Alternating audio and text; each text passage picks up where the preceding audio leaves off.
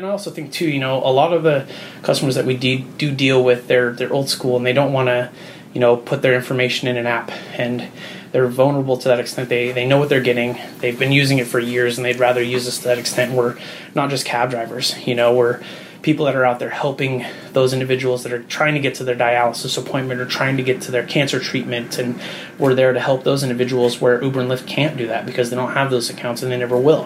And that's why they use us. We're the largest provider for that network, and we're continuing to grow in that aspect to take care of those very, very vulnerable individuals. And that's where we're growing a little bit more in that area, and we're growing in other areas, and we're just trying to provide the best customer service possible.